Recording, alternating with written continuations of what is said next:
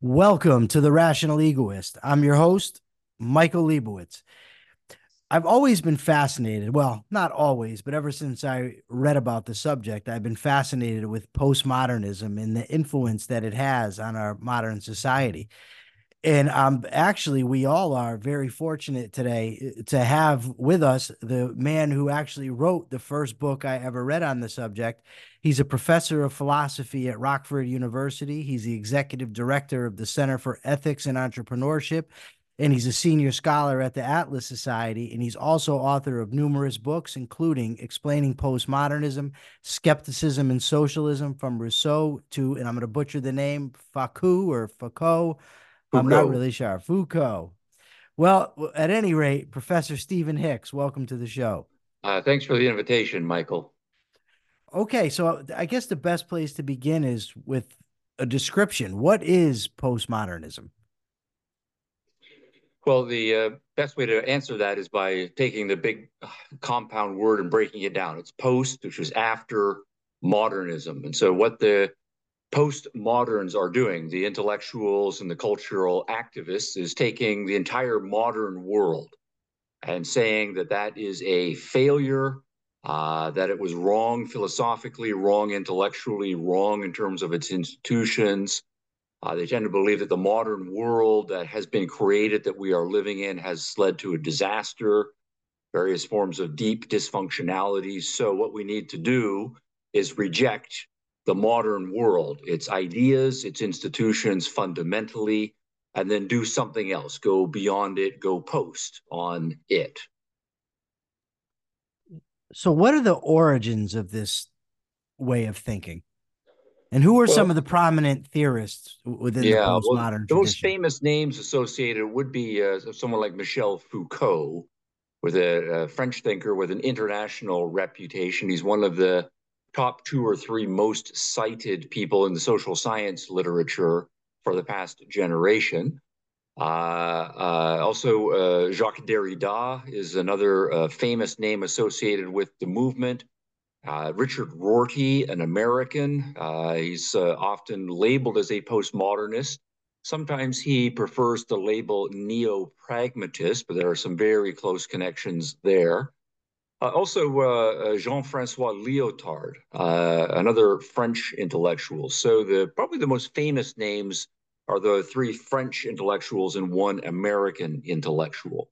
They're all philosophy PhDs. They all graduated in the middle part of the 20th century, getting first rate educations in philosophy. And so a large amount of postmodernism, with its skepticism, its cynicism about knowledge, the consequent subjectivisms, relativisms, there's a whole series of sub issues there. They are the ones who are most philosophically astute and competent at making the arguments for the postmodern position.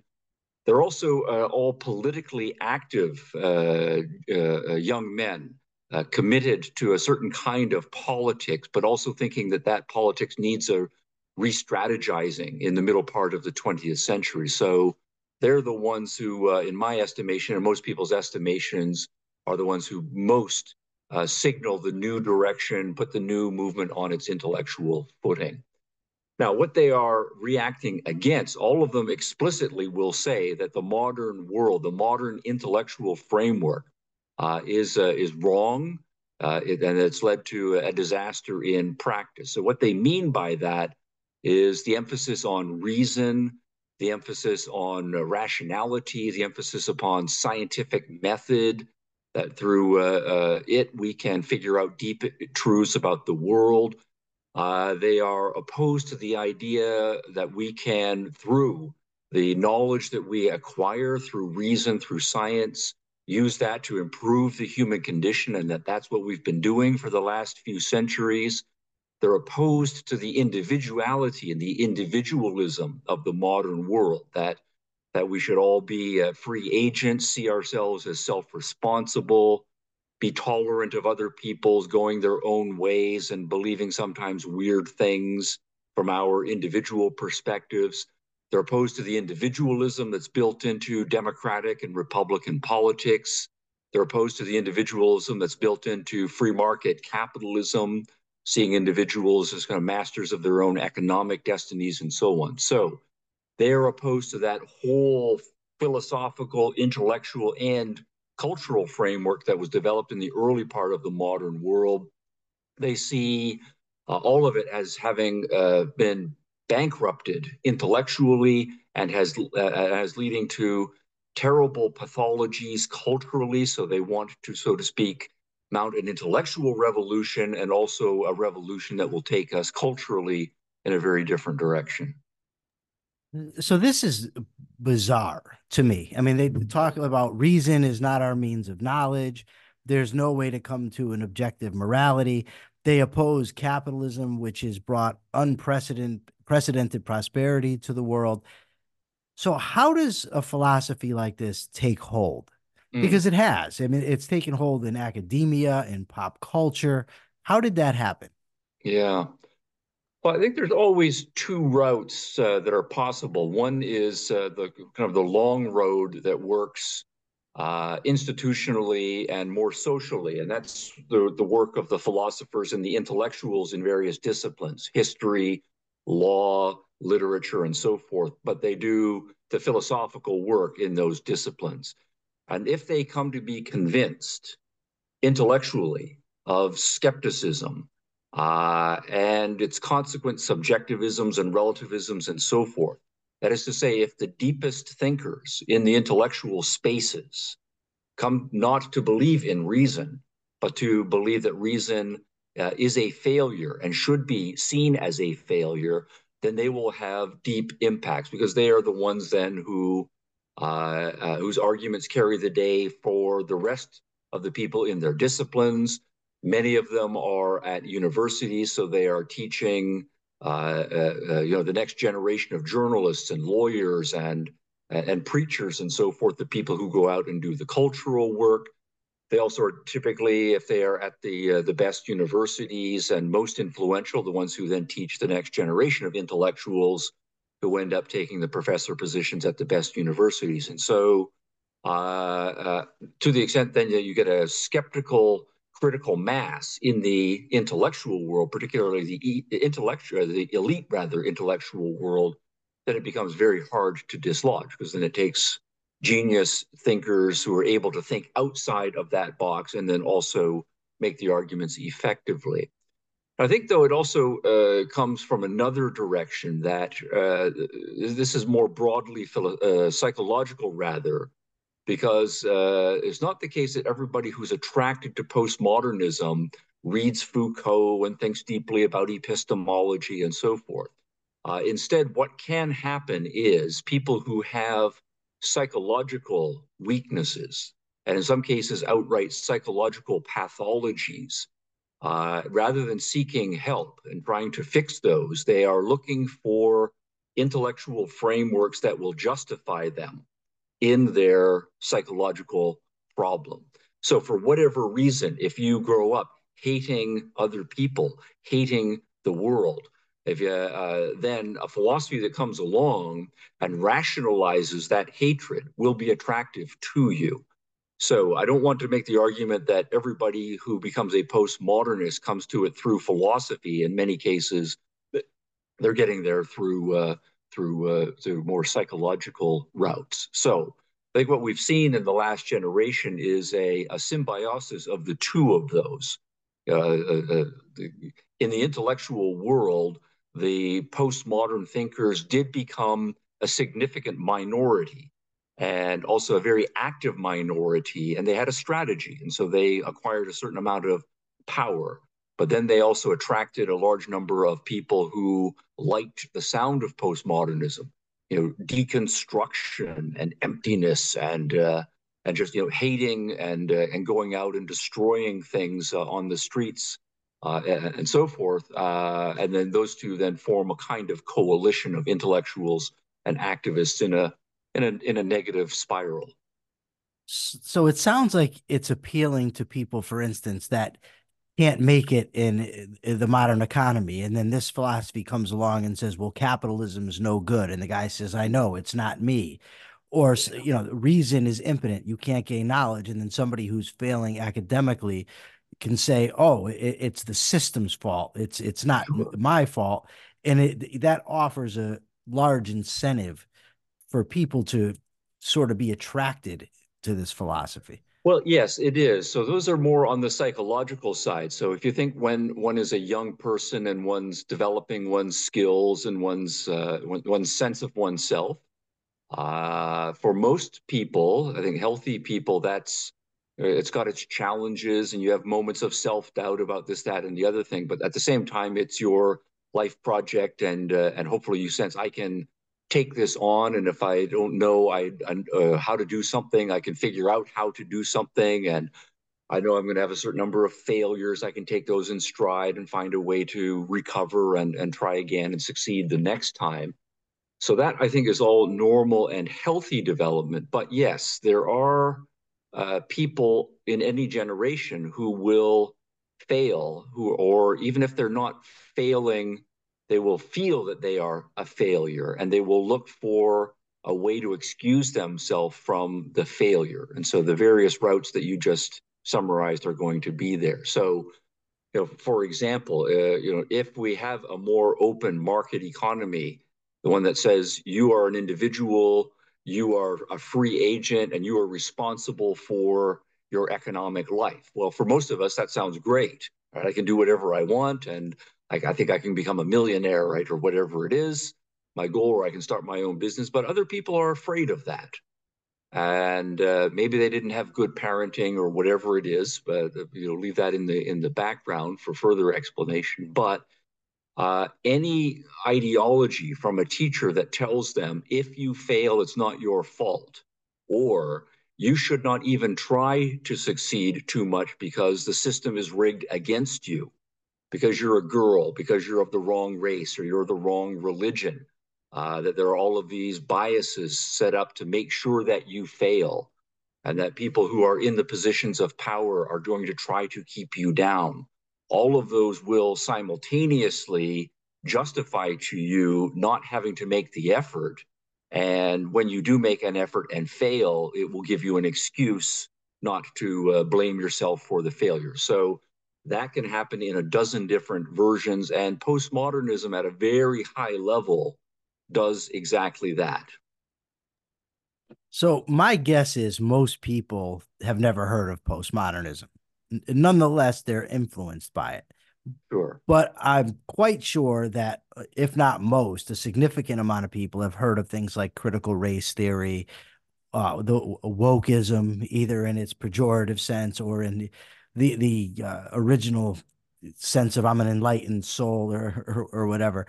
Right, or political correctness or DEI and Right. so on. Yes. So how has postmodernism influenced the development of these ideologies? Yeah, it's like the difference between wholesale and retail in the business world. So you can make at the wholesale level a number of generic products, and then what different retailers do will is they will customize it and tailor it for particular submarkets. So I think of postmodernism as the wholesaler, so to speak. It's developing a more general, abstract set of ideas that can then serve as a template. So, for example, suppose you say, I don't think human beings are individuals. I don't think people learn to think for themselves. I don't think people learn to act for themselves. So, for whatever general philosophical reason, you reject individualism. And you say then instead, people are part of a collective. They are shaped by their group memberships, and their group memberships shape how they think, what their values are, and different groups are in conflict with each other, and it's my group versus your group, and so forth. So that then is to say, you reject the individualism in general, and you embrace some kind of collectivism in general. But that collectivism in general can be tailored, because then you ask the follow up question, well, what is the most important group that is a part of my identity? Now, what you can then do is to say, well, it's your gender or your sex group. And you can have then an analysis that will say, yes, we're all parts of collectives, but the most important collective is your sex/gender identity. There's males in the world, and they are shaped to think and behave a certain way. And there are females in the world, and they are shaped to think and behave in a certain way. And those two groups are in conflict with each other. So then what you would have is a collectivism that is a, say, feminist version of collectivism. And your entire intellectual and activist project would be on behalf of a particular group that you see as being in conflict with another group. But you could say, take the same general collectivism and say, no, the most important grouping is not biological sex or social gender construct, rather, it is economic. It's your class membership. It's rich people versus poor people. It's people who own assets and property and people who do not own assets and property. That people are shaped by, in their thinking and their behavior, by their economic upbringing. And it's the rich versus the poor. And it's not male and female because males and females are in both of these groups. Right? And so then what you will do is, in that version of collectivism, intellectually and your activism is become an economic class warrior. And you will see yourself at some level as opposed to the gender feminists, right? But at the same time, you're agreeing on some abstract principles about a different. You can do the same thing with respect to race and say, no, it's not economic classes. It's not biological sex or gender. Instead, the most important collective groupings are racial groupings. It's white people versus brown people versus black people versus yellow people. And so people are in racial groups, and it's these different racial groups. Sometimes they have their own epistemologies or their own forms of knowledge and ways of knowing and their habits, but all of the racial groups are in conflict with each other. And so you will then become an intellectual warrior or a cultural warrior in the race wars as you see it. And sometimes it will not be any of those, it will be ethnicity. Right? You'll say, no, it's the Turks versus the Greeks, or it's the Koreans versus the Japanese. It's not really race, it's not biology, it's not economics, it's ethnic identities. Now, so the point is, all of those seem like they're quite different from each other, but they're all variations on a collectivist theme at a high philosophical level, and all of them are rejecting philosophically and individualism. So, yes, they won't have heard of the philosophical collectivism and the philosophical determinism, and they won't have read any of the theorists that justify that at the general level, but they will have heard of things like critical race theory, right, which is a particular application for it, or critical ethnic studies, or critical feminist theory, right, and various forms of Marxism that come out in political correctness in various forms that are emphasizing the race wars. So they'll hear all of the retail versions without necessarily being aware of the wholesaling behind it. I think when people think academia, it's associated with the left in Mm, politics and thought. And this postmodernism sounds very much like a left wing ideology. But I can see or hear echoes of it in the right wing populism that we have. I mean, for instance, when Rudy Giuliani was on Meet the Press and he said, truth is not the truth, mm, or what was her name? Kellyanne Conway talking about the crowds at Trump's inauguration. And she said that Sean Spicer had alternative facts, mm. or in the myriad ways in which truth is denied, the things that we see with our own eyes are said, no, that didn't really happen the way you think it happened.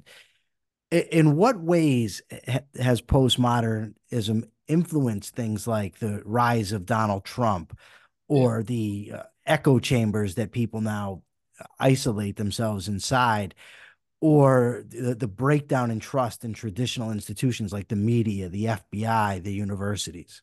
Yeah. Okay, that's a big question that puts a lot of sub themes and sub threads to follow into it. But yes, the general thrust of your question, I think, is exactly right. There are many philosophies that will deny truth. and then say what it means to do the philosophy post-truth or in the absence of truth. It's also the case that many religions will say we don't need to worry about truth and reason and defending our religion rationally. And then they will adopt kind of non-reason and non-rational epistemologies in their way of doing religion. And the same thing is true in politics, that you can say politics is not about truth. There are no truths and so forth, and then ask, what is it to do politics in a post-truth direction? So that then is to say the epistemological issues or the issues about knowledge, facts, truth, objectivity, again, are operating at the wholesale level.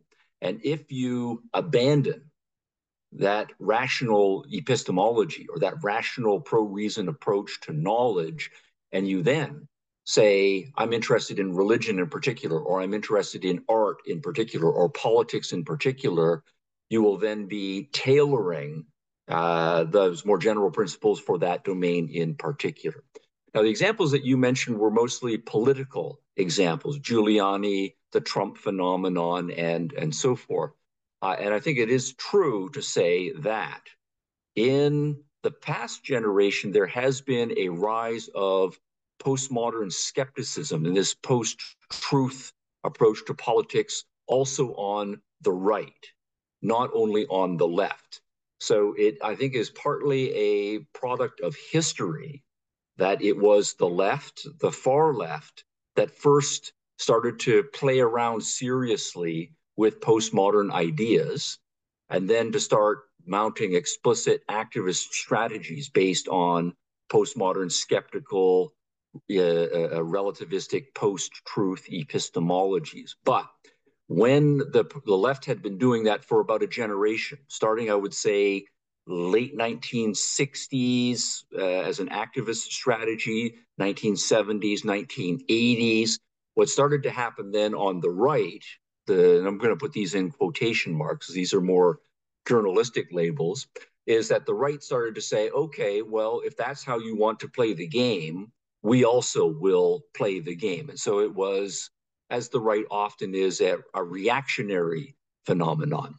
So you started to see postmodern versions of right politics. Now, I want to say this is a little more reactionary because the right, at least in modern times, by which I mean 1700s, 1800s, and the early part of the 2000s, the right politically would often bill itself and say, no, no, we are concerned with absolute truth, objective truth, with universal truth.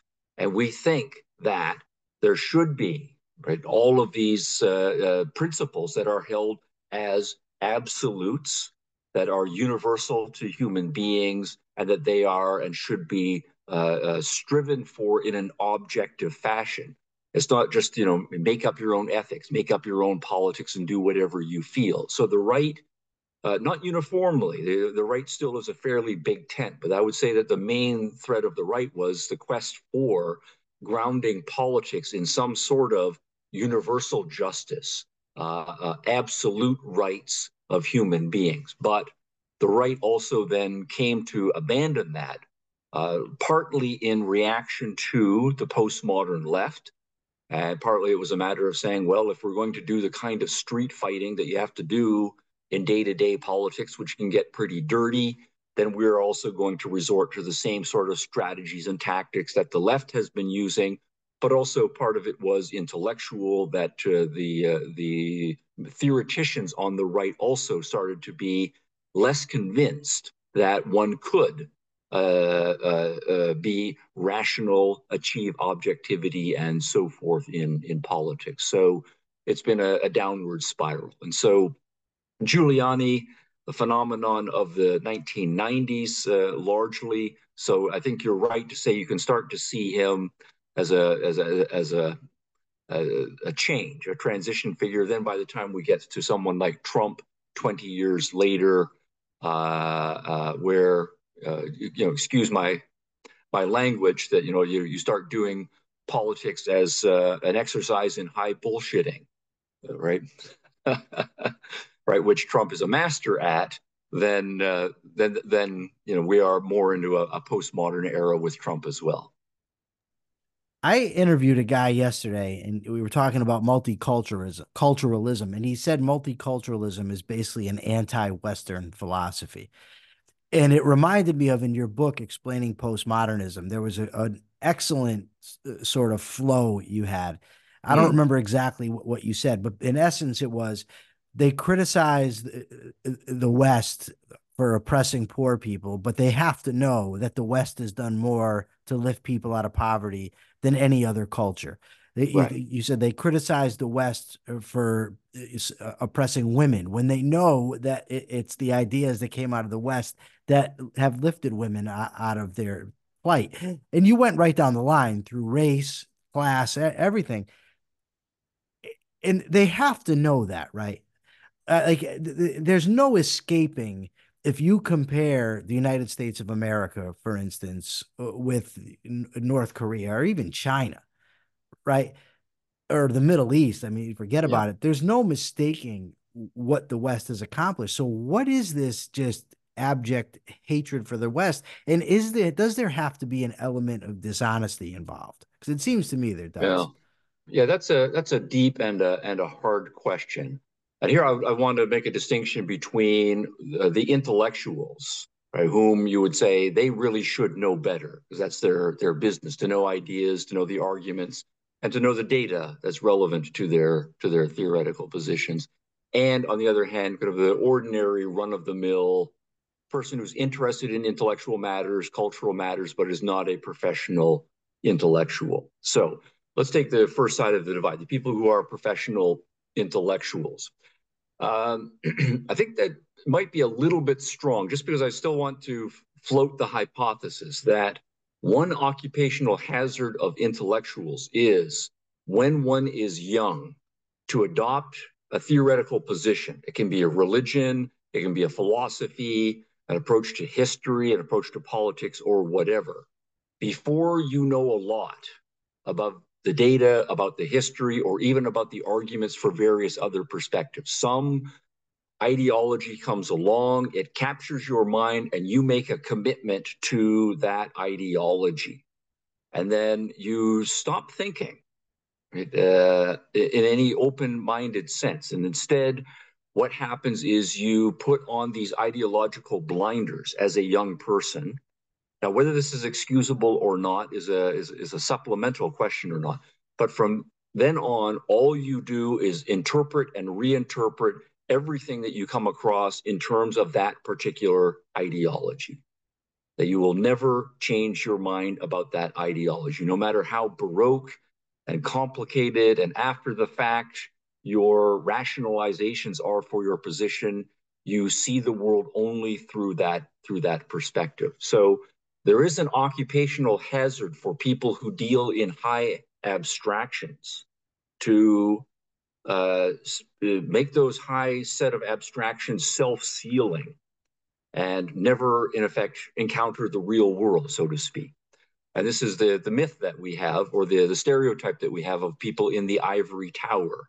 And part of what that metaphor is meant is to say that they are so distant from the real world that the real world and its data does not make an impact on their theorizing. So I think there needs to be more psychological experimenting in the sense of actually investigating these people to see to what extent they are just in an intellectual bubble and to what extent they are dishonestly staying in an intellectual bubble.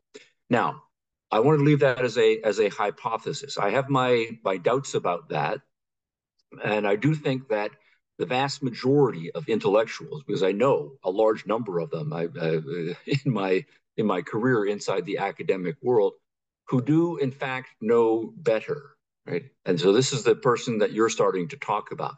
So they might be a feminist, for example, who will just say, we hate women. It's a war against women. Girls have no chance. We're oppressed, etc. At the same time, they are aware of the historical data.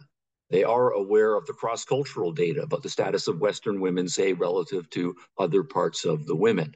They know from their own biography, right? And in many cases, these are accomplished women, right, who are now professors at prestigious universities. So they have all of the historical data and all of the social science data and their own personal biographical data, but nonetheless, they are committed to an ideology. And there, I do think there is a strong element of dishonesty, because you see what they will often do is when presented with the cross-cultural data, they will just ignore it. They will divert the subject to something else, or they'll just come back to their talking points. Or if there is historical data that is presented, they will do the exact same sort of thing. And so you can obviously see them doing that in those cases. The same thing with the race theorists, the same things with the ethnic theorists, and the same thing with the people who are hostile to science, hostile to technology, and so forth. So I do think there is a strong element of dishonesty at work, and they realize it. Now, what postmodernism adds is a rationalization for that dishonesty. So it's not just the run of the mill thing that I'm a person and I've got my theory and I really want my theory to be true. I want my religion to be true, or my politics to be true, or my scientific theory, or whatever it is to be true. And so people resist criticisms against their theory, or try to find ways to bracket things that are objections to their theory and set them aside.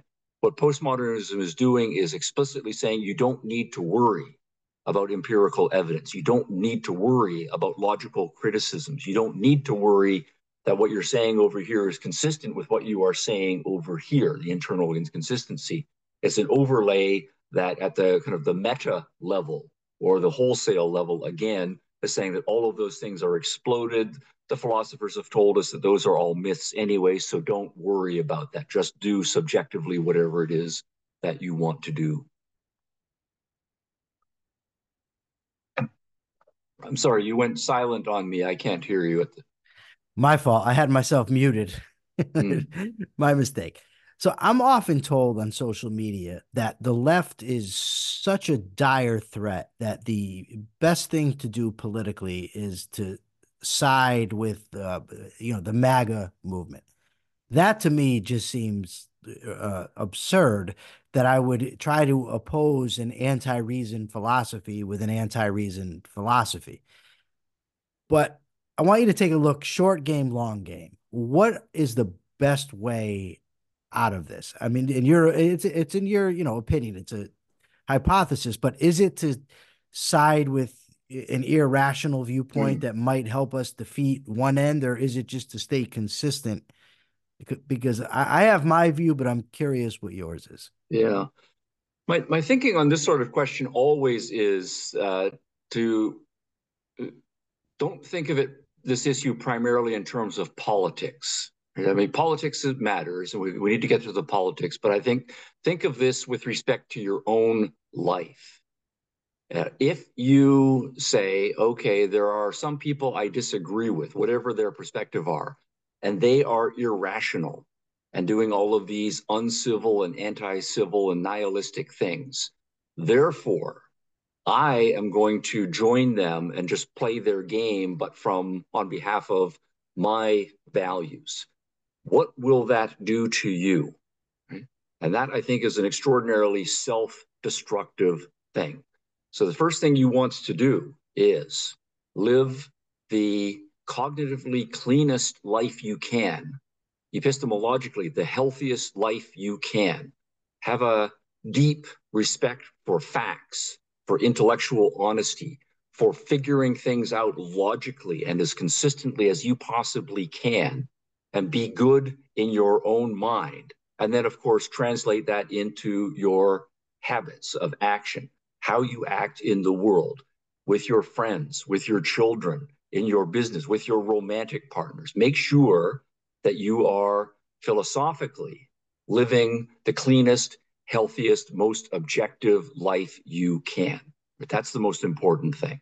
Don't let the cynicism, the nihilism, the self destructiveness of other people infect you in your own life. That's number one. So, Number two, though, then is to say, at the same time, we do live in a culture, right, where the main political movements have mixtures of rationality and irrationality, mixtures of justice and injustice, and so forth. And it doesn't seem, so I'm speaking from my perspective, that my preferred political options are well represented in the current landscape. So then it becomes a question, how can I act in that world to protect myself, not let myself become infected by the cynicism and the self destructiveness, but at the same time do more broad damage control so that the most worst political philosophies and political parties are doing the least amount of damage that is possible. And I think a lot of that requires much more fine grained journalistic analysis about what issues are most pressing and most likely to be pressing in the next 3 to 4 years. Right? And in many cases, it will be that this party is not really in the 20-year horizon any better than that party, or at the level of broad philosophical abstraction. Right? They both have fatal flaws and have great potential for damage. But it might be the case that on the particular issues that are going to be front burner cultural and political issues for the next 3 to 4 years, this side is worse, and this side is bad but not so bad, right? In which case you would seriously consider voting for this side. But in order to get to that position, you have to consider every election cycle what you think are the top 20 issues, say, and then make a judgment call about which 3 or 4 of those top 20 issues are, in fact, the front burner issues for the next 3 or 4 years and vote on the basis of that. So that's the very general advice that I would say right now. So when you then detail it to levels of specific, I'm going to back away because I don't comment very particularly on day-to-day politics or even year-to-year politics. I'm very chary about that, sticking to my level of professional expertise. But I would say in any particular election cycle, you're going to have better and worse options. And I would say always make clear to yourself and to other people in your social circle, if you are going to vote, and I think people should vote, be a reasonable person, explain why you're voting the way that you are voting, and you will have some influence in your social circle because people will recognize you for the kind of quality, thoughtful, reasonable person that you are. I love that phrase you used about being cognitively clean Uh, because I have plenty of friends that have voted one way or the other because it was the lesser of two evils. And I would never beat somebody up over that, right? When your mm, choices are bad, you do the best that you can do. yeah, What I find happening is a lack of that cognitive cleanliness you talked about, where somebody will start to support a candidate based on I have to go for the lesser of two evils, and then end up defending everything the candidate does. yeah, And sure, right, that would be my concern. yeah. So my last question for you is you, I'm guessing as a professor, deal with a lot of young people and you presenting them these ideas, logic, reason, pro-capitalism, pro-Ayn Rand, right? What does in your view, are they receptive? What's the future look like Mm, based on the yeah. kids that you're dealing with?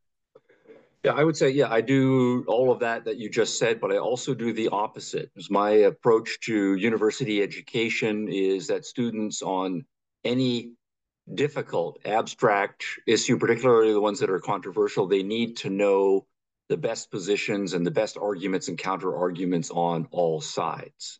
So if you look at any of the syllabi in my course, yes, there will be philosophers in there whom I agree with, but they will be matched with philosophers whom I disagree with violently in many cases. But it's not my first responsibility, particularly with freshmen and sophomores in their first couple of years of university, to put my thumb too much on the scale one way or the other. They need to get up to speed on what the major issues are, what the best arguments on both sides are, the counter arguments, so that they are in a position to think the issues through and make their own decision.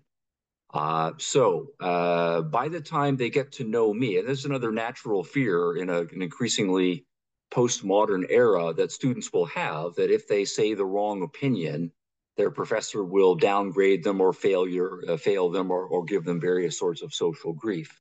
And that's a serious problem. And it's only gotten worse in my career over the time of my career as a professor. Increasing number of explicitly dogmatic, kind of anti-liberal education professors. And that's mostly due to postmodernism getting worse and worse institutionally inside the field. But once students, I think, are up to speed and they know me individually as a professor, then I'm fine with saying, and here's what I think on this particular issue. Here's how I would respond to the various objections and so forth. But the bottom line always is that the student needs to be respected for making up his or her own mind on whatever the particular issue. Now, what I have found, to come then specifically to your question, is that most students are open-minded. They have been, I don't try not to sound like an old professor here, kind of undereducated and ill-prepared by their high school education, and in some cases they have been indoctrinated, and but nonetheless they are not set in stone yet, or the concrete has not set in their minds. And so when it's presented to them, here are these important issues, and these are really cool topics. They are still human beings, they're still young, and they get excited grappling with these ideas. And in many cases say, oh, I've never thought about that. And whoa, maybe I'm wrong about various things. Most students, most of the time, are willing to go with the flow on that. Now, that's most students. I have a minority of students, and they come from all perspectives. Some of them are already politically committed to a very specific position, and they're not going to change their minds, or they're committed religiously to a very specific position. They're not going to change their mind. So they're closed already at age 18, but that's a minority of students. Okay, Professor, is there anything that I didn't ask that I should have or that we didn't get to talk about that's relevant to the subject? I mean, obviously, we could talk for for months on it. Yeah.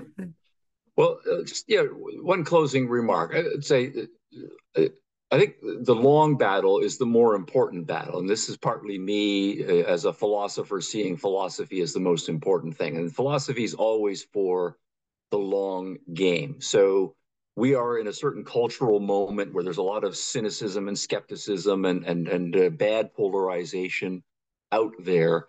But it was bad ideas, I would say, that got us into that. Bad ideas developed over the course of the 20th century, or we are now dealing with the rotten fruits, so to speak. So with good ideas, and there is the beginning of a counter revolution, people getting up to speed on what those important ideas are, and more articulate, stronger versions of those better ideas being made. I'm cautiously optimistic that we'll see progress over the next 10 years on these cultural battles. Okay. I was having problems unmuting. Fair Okay, enough. Professor. So where can people find you? Well, I would say first go to my center's YouTube channel, CEE video channel. It's just CEE, Center for Ethics and Entrepreneurship. So if you're interested in audio stuff and video stuff, we have a huge library of materials there on philosophical and related topics. And then I have my website, my professional website, stephenhicks.org, and there I post on a variety of topics and link to various things. So thanks for asking that.